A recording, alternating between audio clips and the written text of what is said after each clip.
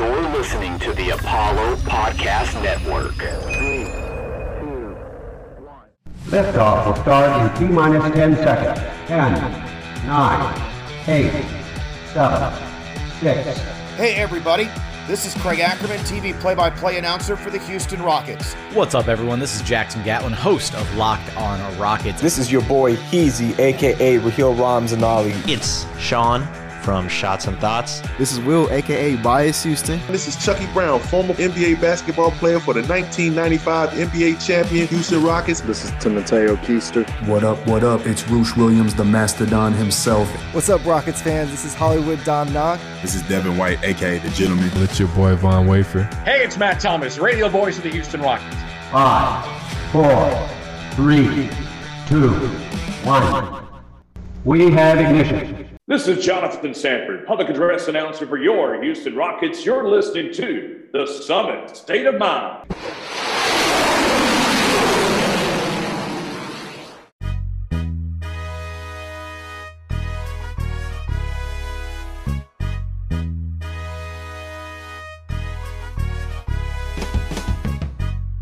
What is going on, everyone? You are listening to The Summit State of Mind, the podcast of dream shakes and stepbacks and everything Houston Rockets, presented to you by the Apollo Podcast Network.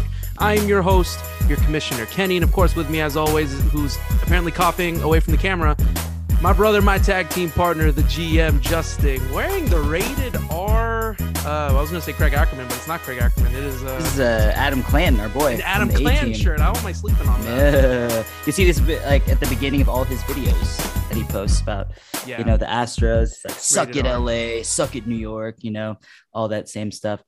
He's a good friend of the podcast, good friend of ours. Love him to death. Want to support him. Still hasn't come on the pod.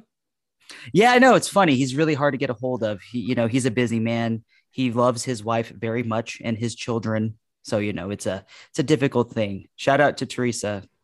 So you already know, man. Well, I like your shirt, and I'm trying to front my shirt. Shouts to Taylor Pate because I'm rocking the Jalen Green shirt. Jalen Green shirt. I didn't even realize that. Of course you didn't. It's the way my camera's angled. I don't want to angle it to. Well, I guess I can do it. Yeah, there you go. a little something for the video files out there that are going to see our video on YouTube. But look, let's go ahead and get going right away. As you take your sip of wine, we got an awesome guest to bring on to the summit for the first time. And look, I like to say this right now because this dude's an OG. He understands. He knows when we say the summit, he knows the summit for sure. So let me give him his flowers one time on the intro. He's an OG just in terms of being a Rockets fan. He's been in the game for a while through Clutch Fans and other stuff like that. But he recently got on Twitter and he's recently been blowing up, talking about Rockets, talking about Texans, talking about all things Astros, talking about anything and everything, you know, H-Town related. This is Houston born and bred, raised, and now currently at the Sun and rocking Cougars stuff while we're at it too. So he's rocking the Cougars as well. They got their dub, they're 1-0, which we're going to talk about in just a minute. But I want to introduce you for the first time here at the Summit, Vader, H-Town. Yo, man, how you doing today? How's everything going? I'm great, man. I appreciate y'all for having me on. Like, this is it's a dream come true. You know, y'all are my boys. Like, if y'all don't know, Justin and Ken are like two of the coolest people you ever meet. So like when they invited me on the pod, I was like, I will absolutely be there. Just let me know. So it's an honor to be here. Thanks for having me. Oh man, we appreciate you coming through, man. It means a lot to have you on, man. We met you, maybe like a month ago, maybe 2 months ago. I don't remember exactly when we first met. It was the Summer League game. No, it was the Summer League game. The Summer League party. Oh yeah. Like in person. Big City. Yes. Yeah, man. And that was a fun night. That was fun. And we've hung out a few times. It's always a good time when we hang out with you, bro, you know? But we're just really happy to have you here. Yeah. It means a lot to us that you find us to be so kind. You know, we just try to be nice dudes, have fun. You know what I've found so far since I've been on Twitter, because I have been on social media for a while. Like when I was in high school, I did get on Clutch Fans. I did moderate on Real GM. Yes, Roosh was talking about that. Yeah. Like, some people have like gotten on Twitter and they've like hit me up in the DMs and they're like, "Hey, were you on Real GM?" And I'm like, "Yeah, that's me." So that's kind of why I kept the same name just in case, you know, it's you know, I'm not really a brand, but at the same time, I have been around for a little while, just back when I was in high school. Funny story with that though is that on Real GM, Roosh wasn't Roosh at the time, but Roosh actually moderated with me while we were on Real GM. I had no idea that the Roosh Williams that everybody was actually the King Roosh that moderated with me on the Houston Rockets board on Real GM. So that kind of came full circle, like over the past few months, like we kind of back up, and it's been a great time. Everybody on Twitter has been very welcoming. People have been, it's almost been like a family atmosphere. Like I've involved myself in some things that I did not think that would be possible. Like even sitting here with you guys, it's just been a huge blessing. Oh man, shout out to everyone. Shout out to our boy Roosh, the Mastodon. For some reason, always wants to challenge us to a basketball game. Love him to death. Even though he only has one good ankle. Yeah, I know, man. I understand. I knew Roosh was an aspiring rapper. Yes. He was in college, I think, and I don't remember, but I do know like dude he was a rapper. Roosh hasn't changed a whole lot over the years. I'll tell you that. Like even when we moderated on Real GM, like Roosh does not take crap from anybody, man.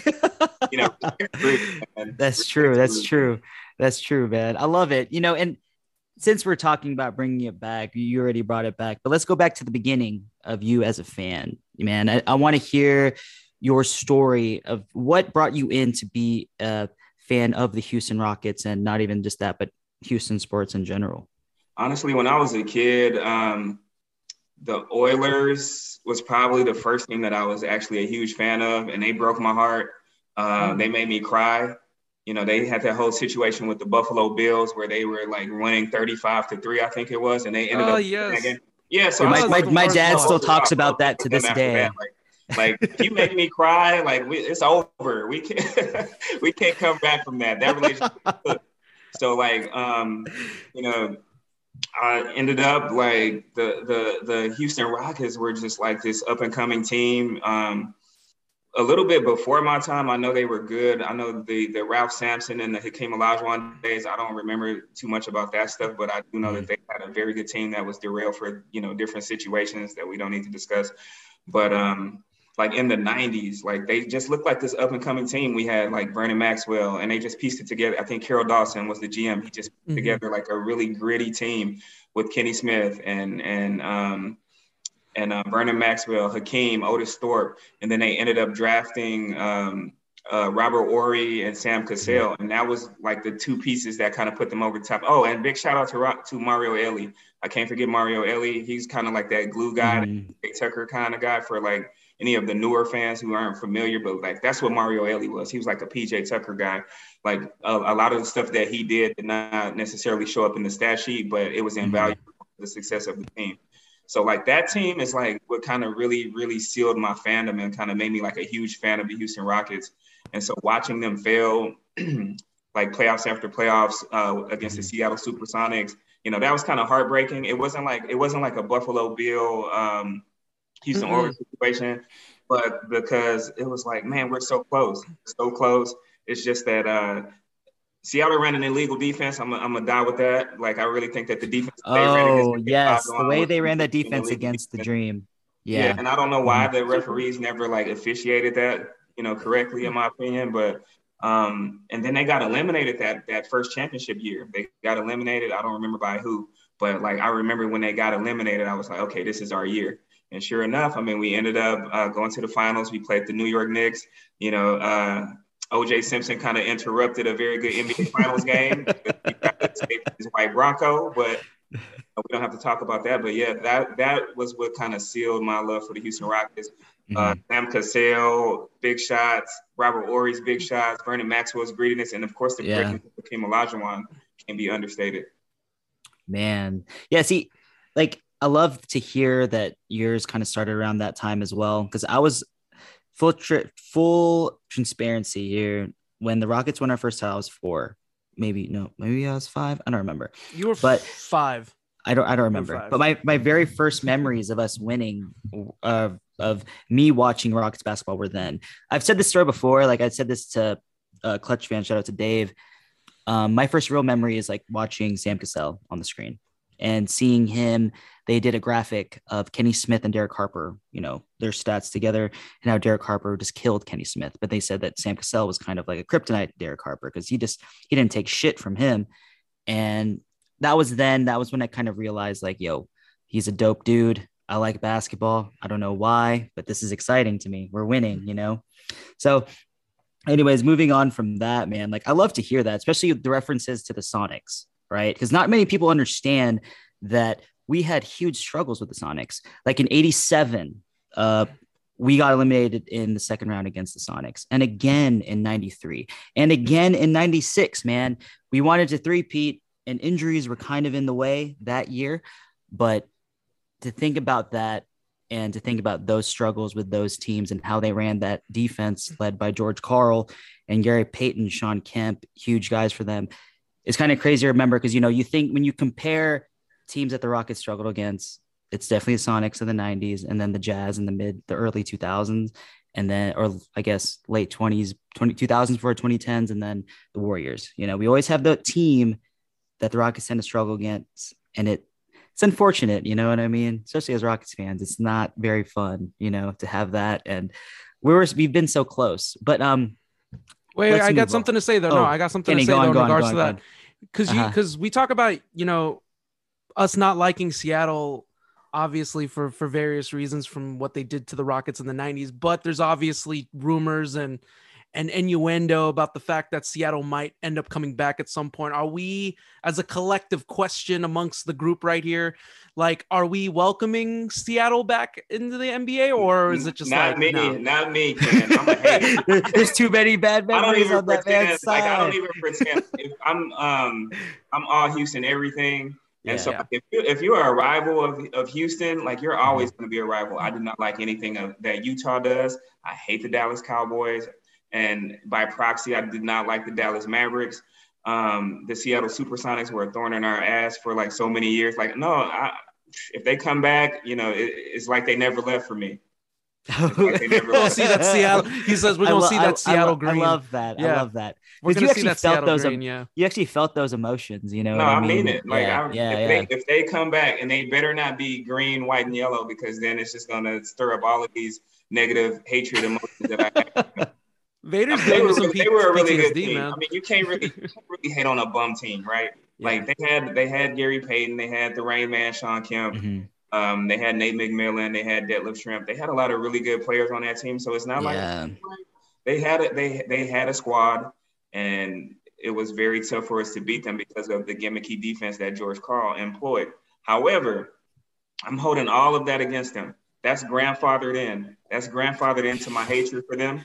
And so, like, I don't know how many years it's been, how many decades it's been, but, like, I'm bringing that right back to whatever this new team's name is. And if it's the Sonics again, expect some slander on the timeline on Twitter. That's all I'm saying. I love to hear it. It's the same as like how the Seattle hatred carried on to Oklahoma City. Like, like Oklahoma City, man, they get no love from us. You know what I mean? They gifted us Harden and Lynch. I made a post the other day about Josh Giddey and, I remember that post. Forgot about that. It's just for me, honestly, it's just friendly trash talk, right? Like, yeah, of course. Exactly. If you have a friend and they're like a fan of the Cowboys, or what I'm saying, these teams, because these are people that we come into contact with the most because we live in Houston, right? A fan of the Cowboys, or a fan of LSU, or whatever it may be. Like, you talk trash to your friend. That's just how it is. Like, I don't mean absolutely. Like, it's nothing personal. It's nothing malicious. It's not personal. It's business at the end of the day. There you go, man. And I love that you brought up Josh Giddey. Because, we got a rookie of our own down here in Houston, man. And everyone's been seeing our boy, Jalen Green, has been putting in work. And he hasn't just been putting in work alone. He's been putting in work with Rockets Twitter favorite person that is not a Houston Rocket, Paolo Banchero. Justin's favorite player, Paolo Banchero, by the way. I like Paolo Banchero. I mean, I'm going to be transparent. But how do you feel in terms of what you've seen on these clips for Jalen and the possible steps that he could make forward in the season? Okay, I'm gonna get to Jalen. First of all, I'd like to say that I also saw Josh Christopher working out, and Josh Christopher is the best Josh from the 2021 NBA draft, by the way. There you go. See, my man's staying on brand. You got to stay on brand. There you go. You know, no disrespect to Josh Giddey, but we got the best Josh out of that draft. Mm-hmm. And then as far as Jalen, man, like I'm impressed with Jalen. I've always been impressed with Jalen, even when he was struggling last year. I know I was on Clutch Fans a lot at the time, and there was a little subset of posters who would like say really negative things about Jalen Green, and I'm like, come on, man. Like, dude is 19 years old. He has this freakish athleticism that you have not seen very often from any player, let alone like, you know, a shooting guard. And so a 6'6", 6'5" dude, right? And I'm like, you got to give it patience. You got to at least give him an opportunity to acclimate himself to the league. And then we saw like it paid dividends at the end of the year.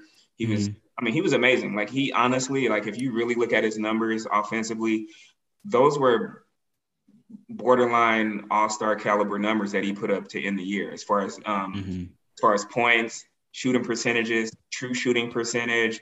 Like everything that he did I was super impressed. So like to see him like working on his game this summer, his body looks a little bit different to me. I know people were saying that he didn't look like he gained a lot of weight, but something looks different to me about the way he looks physically.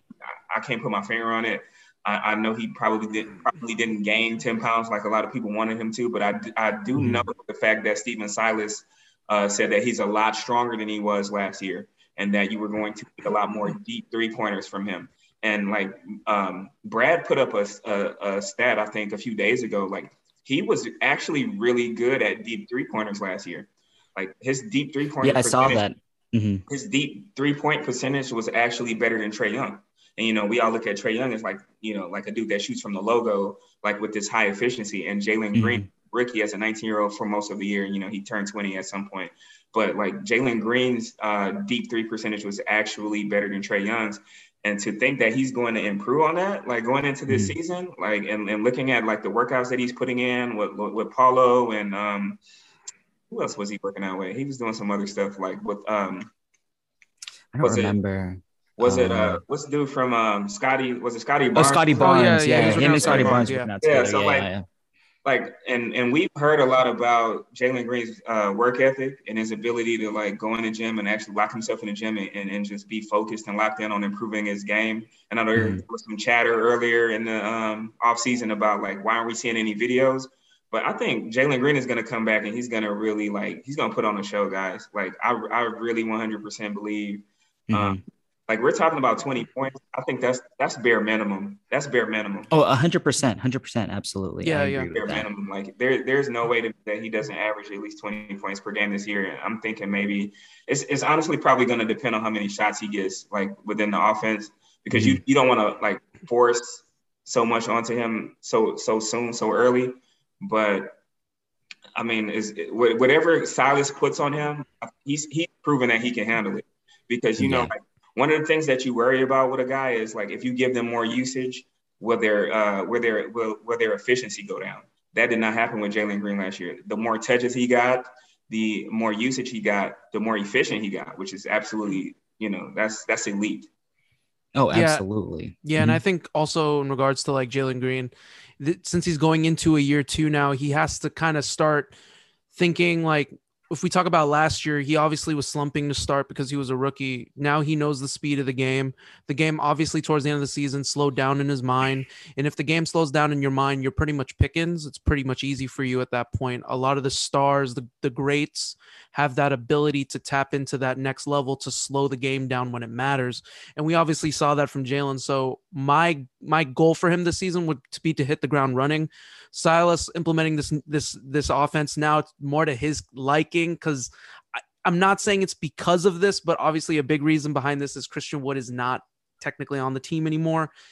A lot of the offense was meant to be run towards him because he was at the time the best player, established player that was on the Rockets. So obviously they were going to cater a lot of the offense towards him. Now he can really run a true Stephen Silas motion type offense, like what he ran with like Luka and stuff like that. So I'm excited to see what Jalen's going to do there. But I really believe like but I really want to see him hit the ground running the start of the season, because he now knows the speed of the game. He understands who he's facing against. He played LeBron. He's played the greats. He's played Steph Curry already. He's played them. He's got to touch and feel, like what Kobe said, in The Last Dance, he got to touch and feel Mike. So he got to understand that. So Jalen Green got to touch and feel these greats now. So now on top of that, he can kind of, I was like, someone better say it.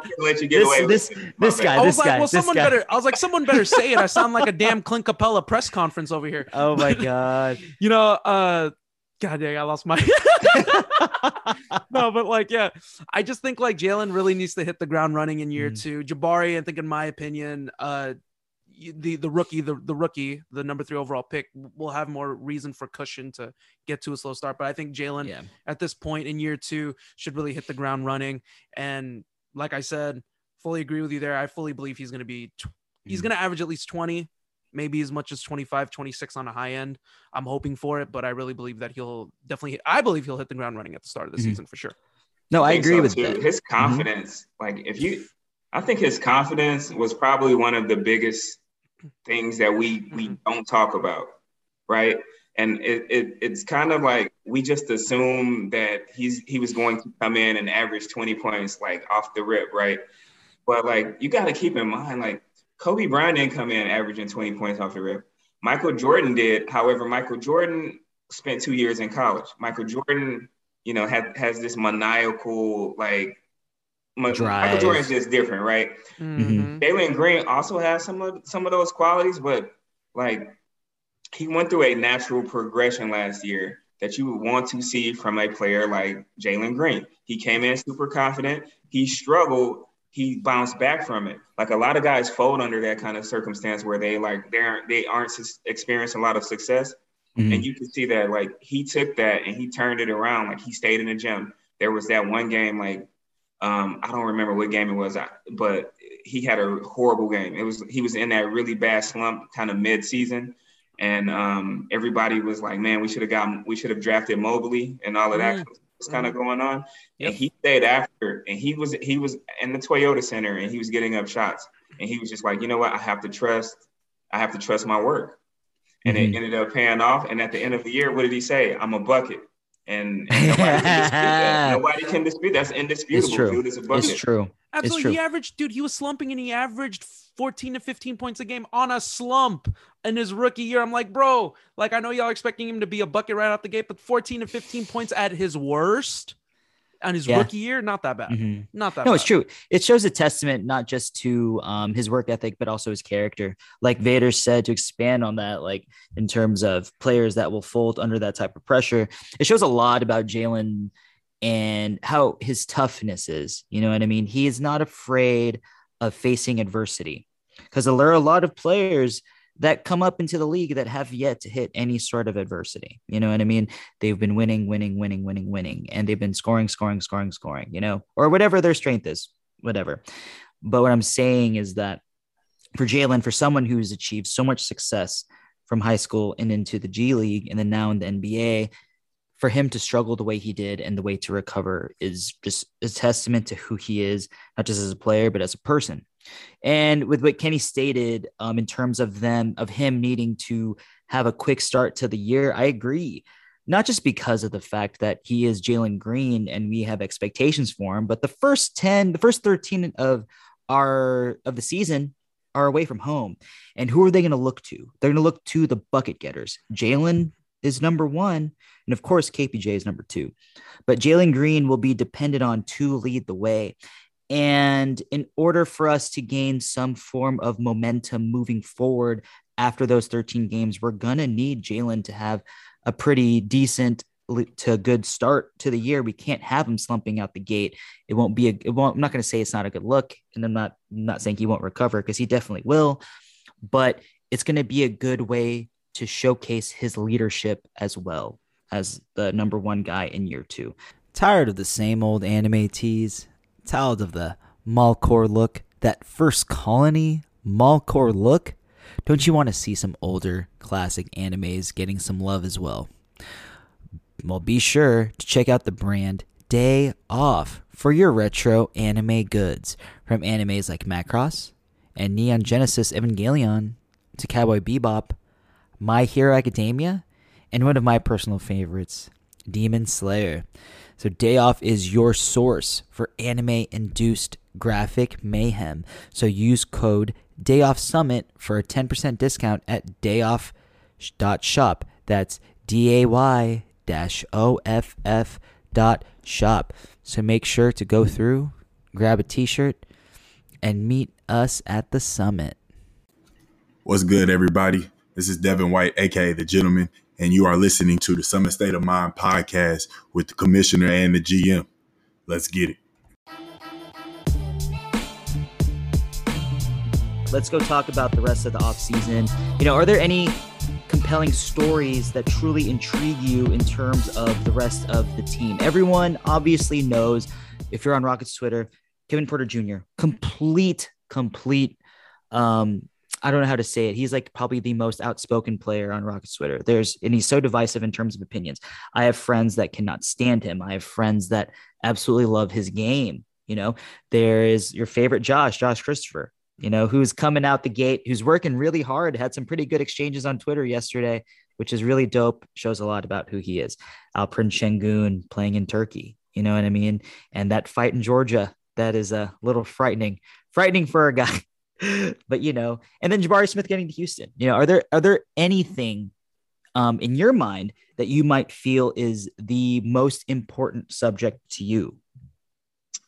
The fact, how we were talking a little bit earlier. Oh, that looks like some good wine, Justin. After we're done, you got to tell me what that is so I can go pick that up. There you go.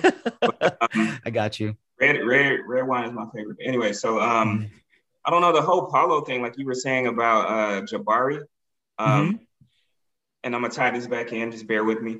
The fact that we did not end up getting Paulo, which we thought we were going to get just because that's kind of what the media had hyped it up to be, I think that is going to put a lot more focus and responsibility on the backs of Jalen Green and Kevin Porter Jr. to be what we think they can be. Because Paulo is more of a ball dominant player as far as the fact that he needs the ball in order to not just create for himself. I'm not saying Paulo is a selfish player, but Paulo is a guy who is going to operate best with the ball in his hands because he's a jumbo playmaker. He can score for himself. He can set up opportunities for other guys to score. Taking him out of the equation and putting Jabari Smith Jr. in his place actually puts a lot more focus on Jalen Green being who we expect him to be.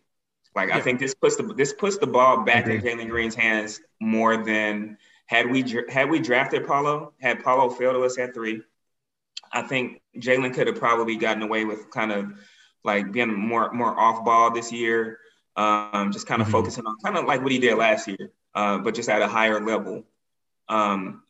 Had we drafted Paulo, I think he was going to kind of fall back into that role. But now that it's just pretty much him and KPJ and to some extent Şengün running the offense, he's going to have to step up. He's going to have to be the second pick in the draft. A lot of the guy that a lot of people thought maybe Detroit might actually take with the first pick in the draft. Jalen Green has some playmaking attributes that I don't think were completely fleshed out last year. So I'm actually looking forward to the fact that, we have Jabari Smith Jr. We have this 6'10", 3-and-D guy on our team who sky's the limit with him. I don't want to put a ceiling on Jabari Smith right now. A lot of people feel like they know what he's going to be in the long run. That dude is a young. He was one of the younger players in this draft, right? Yeah. He's 6'10". He might still be growing. You look at his dad. His dad is a big dude. His dad is huge. So we don't know what his body's going to look like. But I tell you what, as a person who did want Paulo and as a person who watched Jabari Smith in the summer league, I saw his shot wasn't falling. That's the least of my concerns. The stuff that I wanted to see from Jabari Smith Jr. in the summer league is what I saw. I saw a guy who was intense on defense, who brought it every night, who was talking on defense. He was in the right place at the right time. He was in good help position, and I know, Ken, you appreciate good help position. I've seen what you do on the court. I communicate.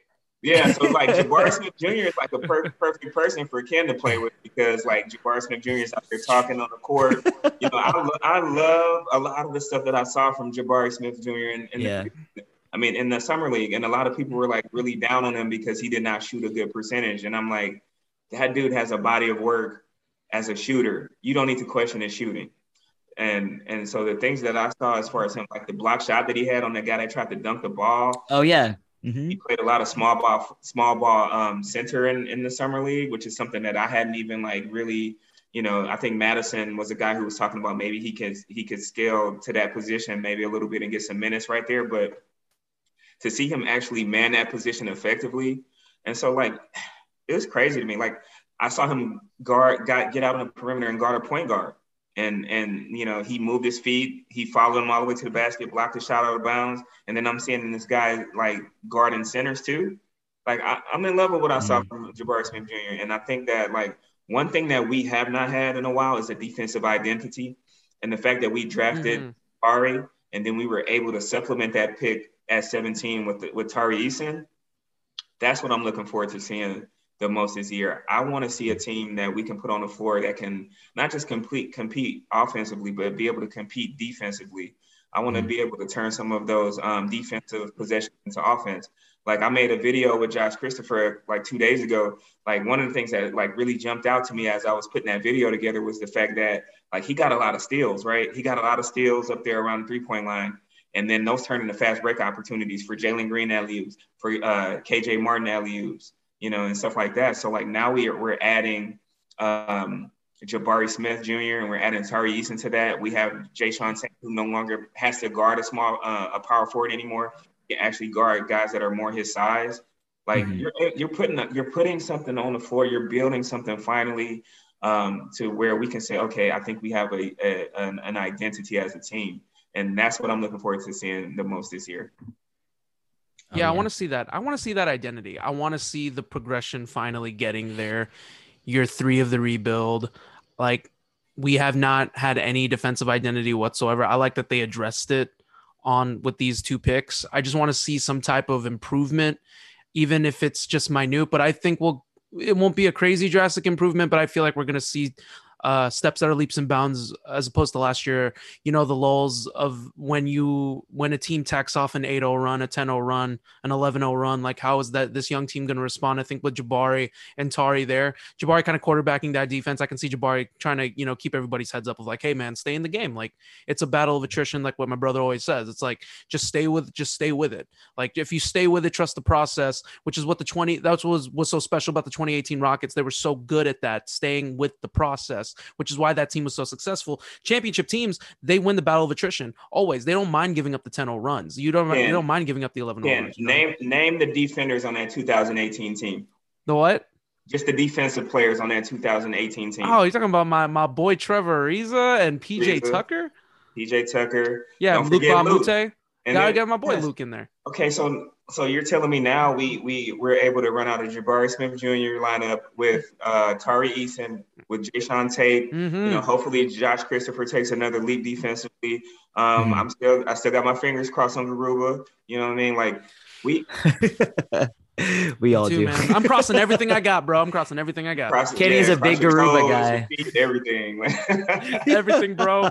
But the thing is, okay, so Garuba was supposed to be like the most defensive ready NBA player coming out of the last draft, right? So he just turned 20. I'm not giving up on dude. I think that like there's something there, and we're gonna find out this year, like what he has to offer. Yeah. But like you said, that 2018 team, you cannot be a championship caliber team, and we're a little bit away from championship. I will acknowledge that, but you cannot be a championship contender unless you can play both sides of the ball.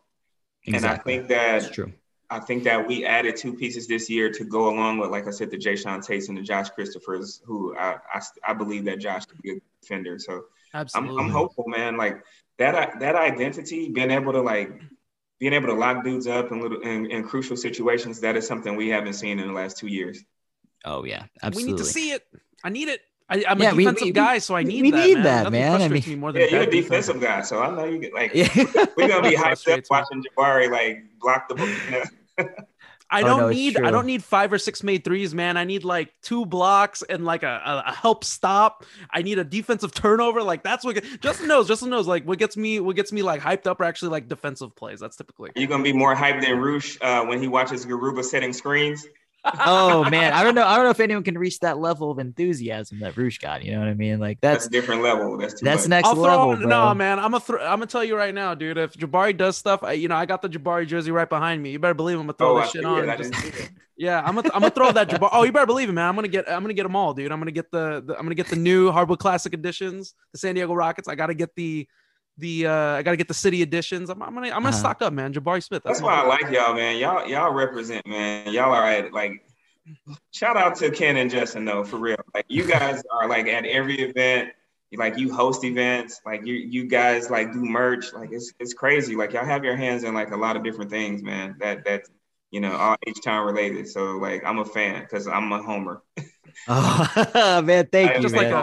Just like us. Yeah, we were the same. Like we're born and bred Houston, man. We bleed Houston, man. Like we want to rep the city everywhere we go. I'm the guy that's like, oh man, I'm heading to New York, and especially after 2017, I'm like, I'm gonna rock all Astros gear, man. Boomy, let's do it. You know what I mean?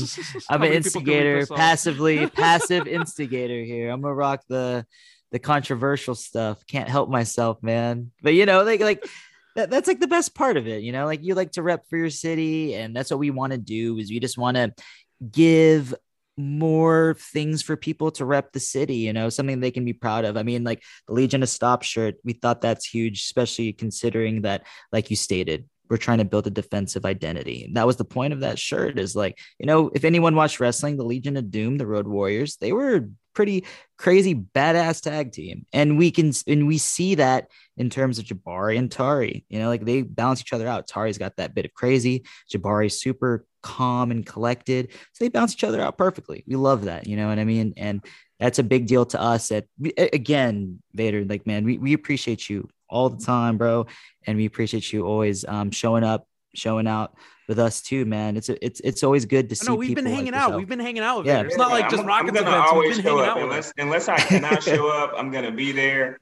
Yeah, man. As far as like supporting you guys on whatever like platform we're on, like I'm gonna always do that because like I do appreciate y'all, and it's not all the time when you meet people that are like really genuine and they are the same that they are on social media as they are in person.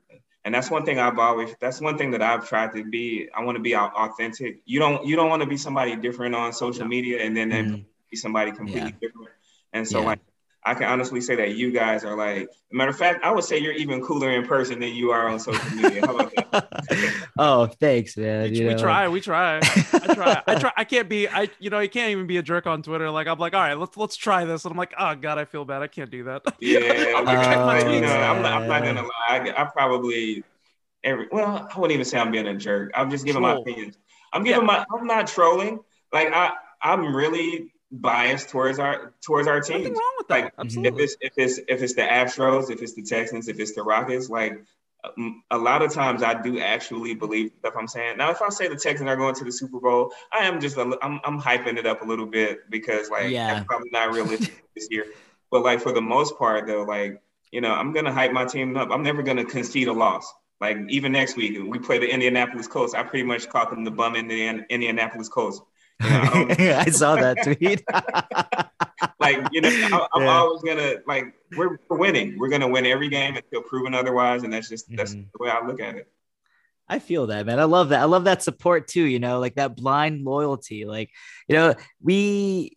Kenny and I can be a bit more. We're more leaning towards the Homer side, but we try to bring our best version of objectivity to the podcast. You have to be objective. Yeah. Like I do get, people get in my mentions and they're like, man, there's no way you can believe this. Or, I do get a little hate mail every now and again. Yeah. But like, I don't care.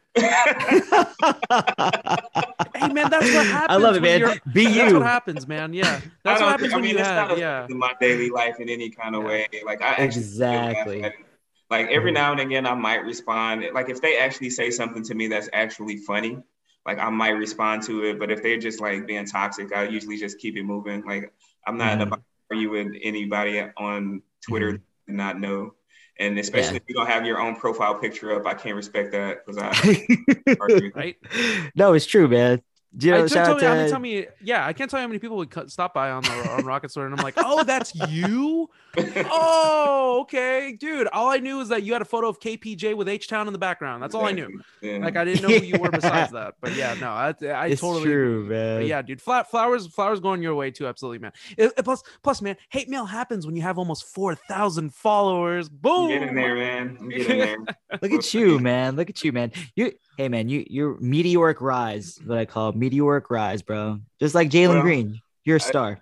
I'm nobody, you know. I'm just trying to actually, I'm just on there. I'm just having fun. I'm just trying to yeah. You know, I honestly, I just post stuff that I like. You know, like I know like guys like you guys have a platform, and I know like I'm developing a platform, but at the same time, I'm in a position where I can just kind of post the stuff that I want. Like sometimes people tell me like, hey Vader, I cannot post that.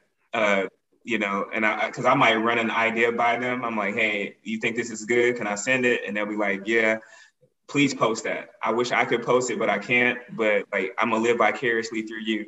right. I post it. I might get an email from Rockets or, you know, whatever. So, you know, right now I'm just having a good time, man. I post the stuff that I like that entertains me. Kind of it's a slow off season right now, so I'm looking forward to the season starting back, so I can have more stuff to actually like get in trouble with, you know. Yeah, I like love training that, camp man. and stuff like that, right? Yeah, man.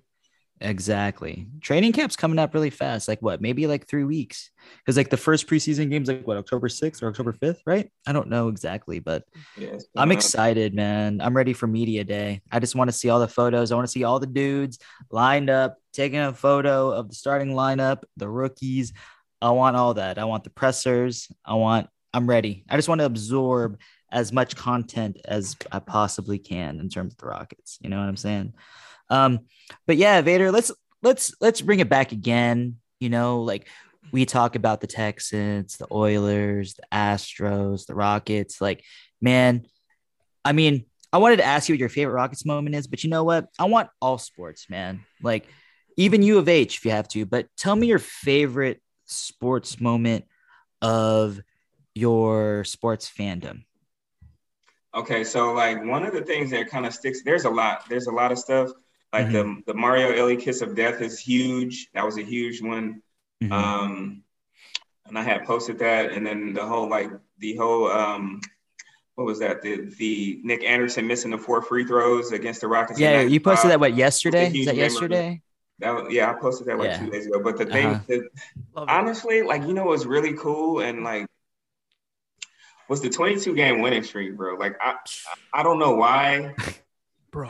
I don't know why the 22-game win streak kind of like resonates in my head, but the fact that they won 22 games in a row, piecing together a lineup of like, I won't say they're not nobodies because that's disrespectful, but like for large portions of that 22-game winning streak, like we either didn't have like Yao Ming in it or like Tracy, like there was something going on. And then I remember that 20-second win when Rafer Austin like went crazy. He went berserk. Like the whole like he went full skip to Malou. He went and one mixtape, man. Mixtape on Sasha Vujic, whatever his name is. Yeah, Vujic. Yeah. Sasha he wasn't having it, man. He wasn't having it. That was a good memory. We won't talk about the 23rd game when they played Boston Celtics and that was heartbreaking, bro. But you that know, was one of my favorite. Oh, you know what? I'm gonna tell you what it is exactly. The T-Mac, the 13 and 35. Yo, man, because that was like if you're just talking about one singular moment, because the 22-game winning streak, like it spanned 22 games. Of course, the first 10 weren't that serious because it was just like a regular winning streak at that point. But like towards the end of the 22, then it was special, right? But as far as like one singular moment that I watched and I was like, man, I cannot believe I saw that. The T-Mac 13 points and 30, that was crazy. That was absolutely insane.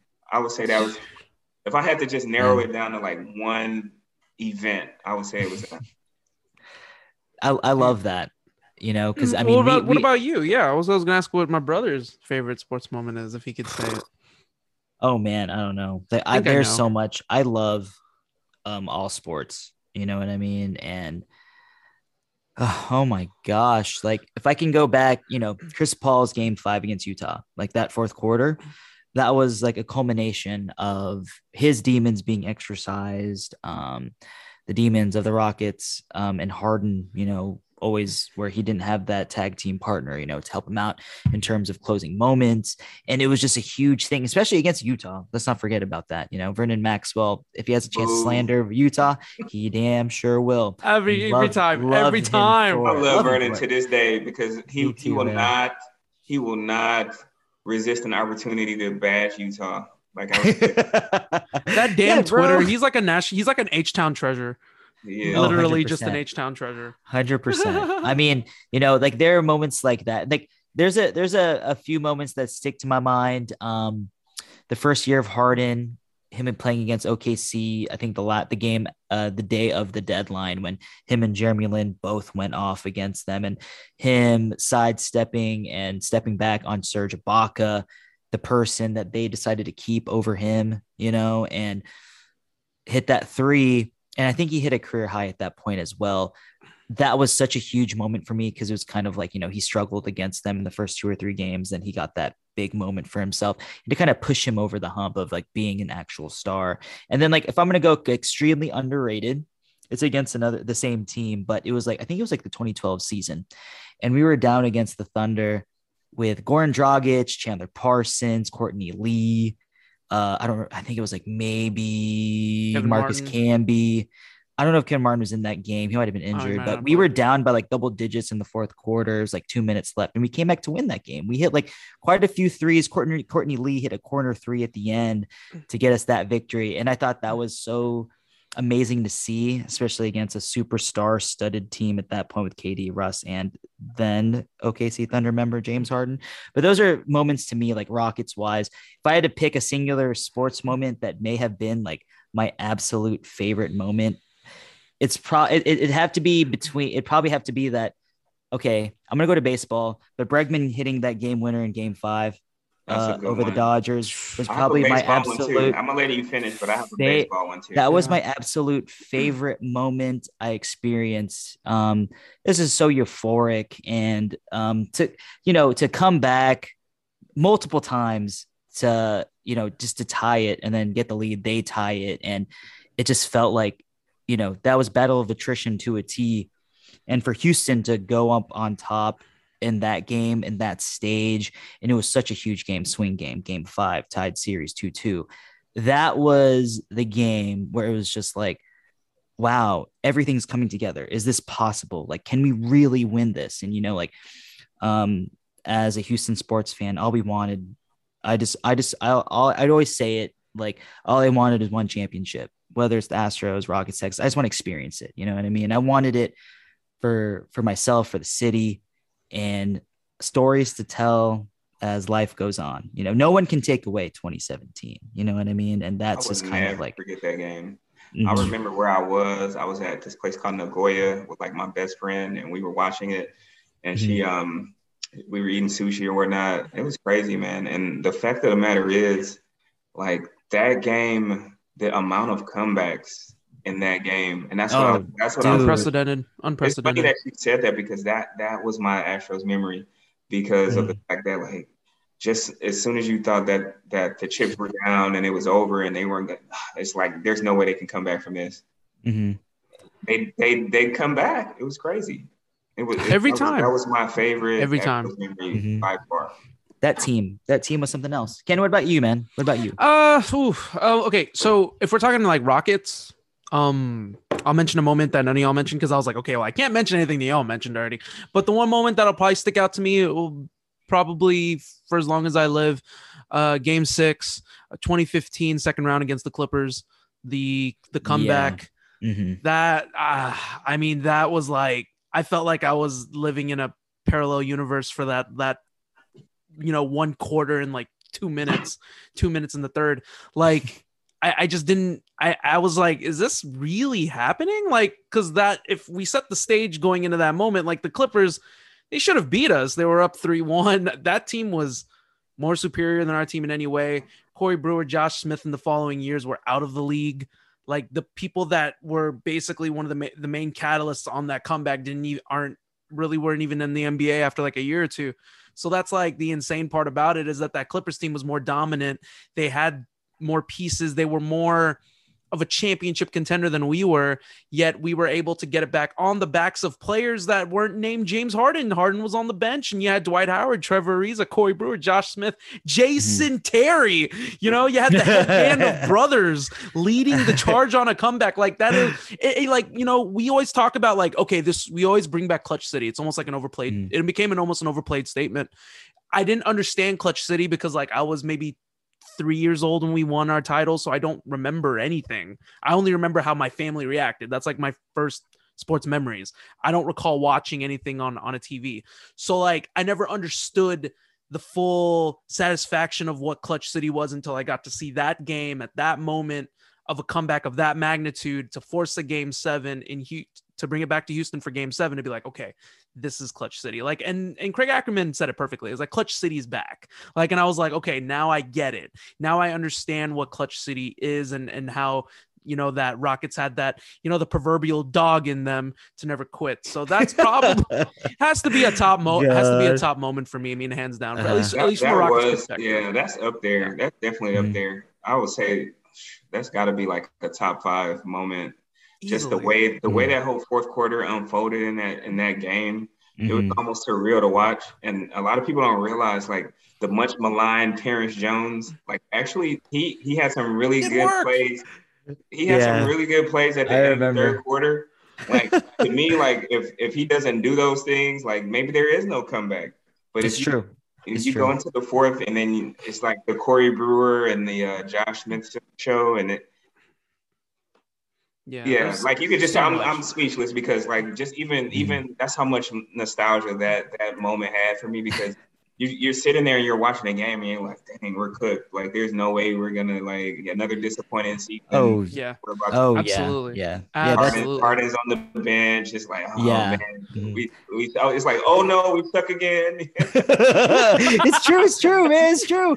I mean, we suck again. Like that game, like, you know, everyone one of like that game itself, like if you were following at that point in time, like I think that's one of those few games where everyone can be like, I remember exactly where I was when I was watching that game. And Kenny and I were together with our good friend Jay, and we were talking about on the couch, like, okay, how we can what moves do we need to make? What moves do we need to make?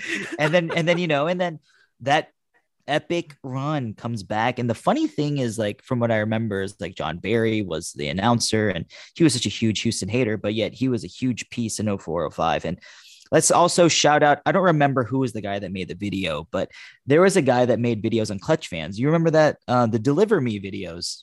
You remember that, Vader? Me and Kenny love that stuff. Was it Ponged? I don't remember who it was, but shout out to that guy in Clutch Fans. I know, I'm pretty sure Dave knows, but be wrong. Shout out to Kenny. I don't know if anyone knows, but Kenny used to make videos back in the day. Silently viral. And Kenny made a Deliver Me video for that series after Game 6. I think I still have it. It took attention, you know, like I think Sean Pendergast saw it, Mario Ellie saw it, Matt Bullard saw it, Craig Ackerman might have, but he didn't know us at that point in time. But Kenny, like, that's so funny because we were on Twitter at that point, but we were quietly on Twitter, not like how we are now. But at that point in time, it's just funny to think about. I was a lurker. Yeah, the Kenny, best way to describe it. I was a lurker. You're gonna have to post it at some point in time. I'll post it at some point. I'll post it at some point. Okay, man, you gotta give the people what they want. We need to see that. There you go. Absolutely, I'm playing on. Okay, all right, you know what? Just for you, Vader. I'm gonna do it. I'm gonna bring it back. I just gotta upgrade. I gotta upgrade that account though. I'm not above the 220 threshold, the 2 minutes and 20 second threshold. I gotta up my account so I can post more than 2 minutes and 20 seconds. Or maybe I'll put it in parts. I'll put a part 1 and part 2. We'll see. I have it. It's there. So I'll put it and post it. We'll get this episode out, and then I'll do a follow-up of like, hey, if you listen to this episode, then you'll understand the reference. So I'll post it, get it going. All right. Yeah. Last question before we go home, Vader. I want to ask you, look, the season's coming up right now. We're so close to training camp. The NBA season's coming literally next month.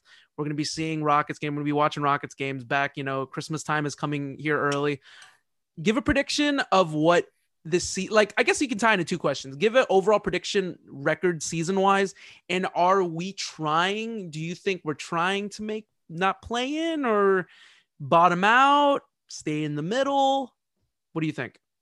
I think that we are going to try to win this year. I think Silas doesn't have a choice. I think he has to. I think if he wants to be the head coach of the Houston Rockets next year, I think that there needs to be some kind of measurable improvement. I won't say whether or not that is reflected in wins and losses is not important, because, I mean, you play to win the game. Herman Edwards said that a long time ago. You play to win the game. I know that, like, a lot of teams around us have also gotten better. So just because you improve, you know, that's not always, you know, reflected in the wins, because the other teams around you also make moves to improve as well, except for Utah, because they're obviously trying to get Wemby or something. I don't know what they're doing. They're just giving them in San Antonio, man. Yeah, San Antonio. The tank has started already. The tank has pulled out. Right, like Sam Presti is mad because, like, Sam Presti is like, these dudes are trying to out tank me. So yeah, already. That's where he posts his Michael Jordan meme, like, and that's when I took it personally. You know, right. Exactly. So as far as, like, I think Silas has to actually, like, coach this year. Like, you could kind of tell, like, the past few years, or at least last year in particular, that he was kind of like, it was more of a developmental year. You know, us as fans, there were some things that we would have liked to see differently. But, like, hey, I always you know, I always try to give people the benefit of the doubt, because, like, they are professionals. He's a professional NBA coach. You know, I am not. You know, so I try to give them the benefit of the doubt. However, you know, you do see things that you're like, you do question certain things, right? So one of the things that I'm looking to see from Stephen Silas this year is just more accountability from the players, like when they're doing things that they shouldn't be doing, like not necessarily yanking that dude out, but, you know, like, you know, if you do need to yank them out, you know, and they need to come out of the game when you ask them to come out. As far as, like, stuff that they're doing on the court, if it's outside of what you want them to do, you know, that needs to be coached out of them. Like, one of the things that I always, like, wonder about Steve Francis, you know, shout out to Steve, love Steve Francis. He was one of my favorite players, but I always wonder, you know, Rudy was a player's coach. He was a player's coach, and he was used to having, like, Hakeem and Drexler and, you know, guys like that who they're already established in their career. And Rudy knew that those guys did not need a certain level of coaching. He knew what they needed, and it worked to the tune of 2 championships. However, when you got a guy like Steve Francis, this young guy who is kind of like, he's a little wild, he's a little out of control, super talented, you cannot necessarily leave him to his own devices all the time. Yeah, you want him to be free to make mistakes and feel comfortable to try things and and you know, mess up, and you coach certain things out of him. And I think, like, Steve was just given the reins, and Steve kind of was left to his own devices, and he can do what he wanted to do. And ultimately that hurt him, because when he ended up with a guy like Jeff Van Gundy, who was a disciplinarian, he was like, you know, this is not what I'm accustomed to. This is not what I'm used to. Like, just give me the ball and, you know, let me cook. And so, like, and I'm going to bring that back to, like, what we have right now with, like, our young guys. Like, these guys need to be coached up to a certain extent. Yeah, you want them free. You want them to be out there not worried about, like, if I turn the ball over, are you going to take me out the game? But at the same time, are you running the offense? Are you where you're supposed to be on defense? Are you making second and third efforts defensively? Like, defense is a lot more than just one effort. Like, you can be on your guy and your guy beats you, and you just stop and let him go to the basket. That's not giving effort at that point. Like, you tried initially. You know, you got down in your stance and you tried initially, and he got around you or whatever, and then you just kind of quit on the play. Like, you got to be locked in. You got to be willing to, like, chase that down, get back into play, recover, get to the other guy. You know, whatever it takes. Like, we need to see that from this team, and we didn't see that a whole lot last year. So I just want to see, like, these guys actually, like, focused on making winning plays. Now, whether or not those result in the wins right now, I don't know if that's as important, and I'm contradicting myself, because I said I do think Stephen Silas needs to win a little bit. But, like, you know, improvement does not necessarily need to be reflected in wins, considering what we saw last year. Like, there were a lot of games we really just let go of the rope. Like, you could tell in the midst of the game, it's true. We just want to quit. And if you think back, like, a few years ago, we had these teams who, like, yeah, they didn't win all the games that they played, but they competed, you know, from the tip to the end of the game. Like they competed, and you're like, man, those guys, and you know, we love those teams because they would compete like that. That's what I want to see from this team. I want, like, even if we lose a game, I want to be able to go into a space or go on, you know, or talk to you guys and be like, hey, you know, they competed their ass off tonight. Like we didn't get the win tonight, but they tried. They did the best they could. The other team was just better than us. So that's what I'm looking for this year. I want to see that kind of improvement, like on the floor as far as effort and just execution. Yeah, as long as we don't get one. As long as we don't start the season 1-16. 1-16 would suck. Yeah, we can't do that. This is a terrible taste in the mouth. Can't do that. No, yeah, give me something, man. Give me 3 and give me anything. Give me like 5-12. Give me 6-11. I'll take anything over 1-16 at this point. So yeah, and honestly, if we get like another high draft pick, right? We have our own pick this year. We get another high draft pick. We have max free agency money, max cap space. Like you're adding at least 2 like really good players next year. So like I'm willing to go through another year of the growing pains. I just want to see the growing pains, if that makes sense. Like we can do the growing pains, but we also need to see the growing part, not just the pain part. Like, you're very correct. Very correct. Shout out to Kirk Cameron, you know. Jeez Louise, wow. Good. Wow, what a call out. No, nope. Not all pain. Not the pain. Yeah. Pain. I want to see growth. Yes, I want to see growth and improvement. You're very correct. At least for the sake of, you're right though, to tie it all in a bow before we go home here. For at least Steven Silas's sake, like the dam has to turn at some point. You don't want to be another black 26 to 30 games is what I would be okay with. Me personally, I know a lot of people think that's too low, but like I think like if we're actually playing defense and we're actually out here and we're competing until we go like all zeros, we should be able to get 26 to 30 wins. I agree. I agree with that 100%. Yeah. I mean, I think that we'll have the effort there on the defensive end. We got the right players around. You know, this is all contingent on, like you're right, like Steven Silas opening up the playbook offensively and making sure to place these guys in the correct places defensively, which is, you know, I guess you can say that's placed on Lionel Hollins. You know, it was a great hire for us. Letting go of Jeff Hornacek. Why? I don't know why he was there. He's from Utah. That's why we can't have Utah people on the staff. This is bad juju, man. I ain't about that life. Not about it. He was he was a Utah Jazz player. He was a mole. Yep, it's true. Facts. It's true. Facts. It's true, Vader spitting over here. It's true. You know, but I mean, like, you know, like I see it. I'm curious to see how the improvements that they do make. I'm curious to see what happens to Silas. I mean, I don't know how realistic it is for him to get an extension after this year. It might, if he does coach well, he might get 1 or 2 years extended in addition. I wonder if they might stay on the safe side, more conservative side, depending on how it goes. I don't think he wants to be a lame duck, and neither does Stone and Fertitta. I think it'd just be bad for the team overall. But overall, I just think that it's gonna be good. Like I'm like you said, growing pains with more of the growing, less of the pain. I'm all about that. I just want to see improvements in certain aspects of certain games. Like I want Kevin Porter Jr. to bring down his turnovers, make better choices when you're on the open court and in the half court as well. Like if we can see that, then, you know, that'll be improvement already. Jalen Green making better choices. And, you know, also it's up to the refs. He drove to the bucket so much last year and got no calls. We'll see what happens this year. If he plays more aggressively in terms of like trying to get more dunks, and maybe he will draw more fouls. We'll see how it goes. Alp, whether he can stay on the floor, and Jabari Smith, see what happens with him. We'll see if Tar Eason is even in the rotation to start the year. We'll see how that goes. I'm curious to see how that's going to be. Will KJ Martin even be on the roster, you know, to start the year?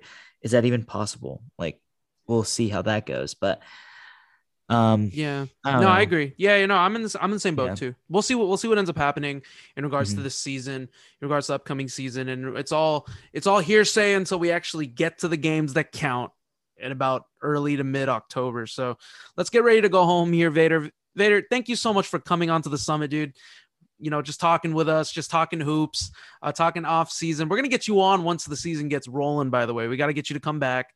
We're either going to be celebratory drinking. Hey man, let's have a toast. Jalen Green's having a whale of a year to start out. Jabari Smith is on his way to being rookie of the year, to like, if we have another 1-16 start, to like, yo, Vader, man, we got to talk. We're gonna have to talk about this damn team. When you have me on before the season starts, I'm probably gonna say we're making a play-in. So just be prepared, Justin and Ken. Like, we're making a play-in. I'm all for it, bro. I love it. I'm all for it. I'm okay with that positivity. Like, right I'm okay away. with it. I'm for it, bro. I'm resolved. I'm resolved to the fact that we're not getting Wemby unless we get some type of crazy Yao Ming 2002 pick where you have Steve Francis. We're estimated at the 12th or 13th pick in the draft, and then boom, you sit Steve Francis there, and then we get the number 1 pick. That would be wild. And Wemby is an amazing prospect, but let's talk about it. 7'5" guys. Longevity. Hey man, yeah. I'm a Scoot Henderson dude. No offense to Kevin Porter Jr., but I'm a Scoot Henderson guy. I am on the Scoot Henderson bandwagon already. Wemby scares me. I'm not gonna lie to you. Like, I watched a lot of his highlights, and I'm a fan. I'm a fan of his game. I'm not a fan of his frame.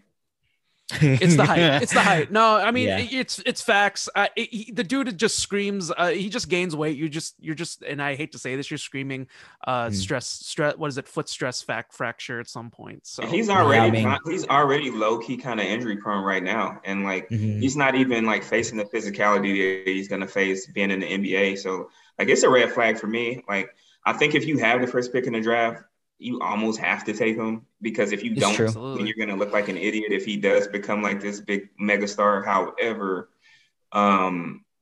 he scares me. He scares me. And just like the whole, like, Chet scared me. I felt like Chet was the best player in this draft.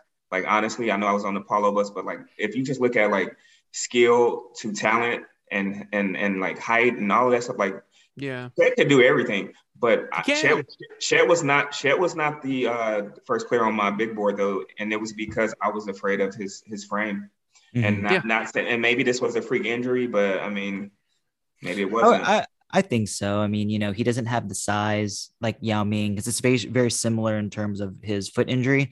So that it probably bodes well for him in terms of recovery, is at least he doesn't have all that size that, someone like Yao had, all the extra weight. It's good that it happened at this point in his career. I mean, it's not a good injury regardless. That's a tough injury. That's the same injury Matt Schaub had. That's the same injury Matt Schaub had. Yes, that is the Matt same Schaub. injury Like, and then he became like pick 6 Matt Schaub after that. He's like, I ain't trying to hear. He was throwing more touchdowns to the other team after that. So like, I know, man. I will never forgive the Texans for not getting Peyton Manning. Okay, anyways, we're not going to talk. We're not going to talk man, about that. I was a TJ Yates another guy. rabbit hole, right? TJ Yates. I was a TJ Yates guy. Taylor Johnson, my guy. Listen for our Texans podcast. We're totally going to start a Texans pod with Vader here now. Look, it's coming. It's coming. I'm probably there for that. Yo, Vader, man. Davis Mills. You already know. Vader, man, dude, I got to get you your flowers, man, and roll out the red carpet for you right now. Thank you so much for coming on the summit. Let the people know where they can find you on all the socials across the board. Right now, I'm just mainly on Twitter, Vader_H_town, and shoot me a follow. I follow back pretty much everybody right now. A lot of people give me crap. They're like, "Who's this dude you're following?" I'm like, "I don't know, man. He followed me. I follow him back." That's just kind of like, man, you're getting grief for people you follow. Yeah, man. Like they give me grief for following too many people, but like, hey. You're a generous man. You're a generous man. I'm following everybody. If you follow me, I'm gonna follow you back. That's just how I'm running my business right now. Hey, you gotta do what you gotta do there, and I completely feel that with you there. So Vader, I appreciate you. My brother appreciates you. Thank you so much for coming down, or no, not coming down, coming up to the summit to meet us and just talk hoops, man. We can't wait to have you on again, and we appreciate you. Thank you. All right, thanks, Ken. Thanks, Justin. Catch y'all later. The Summit for life.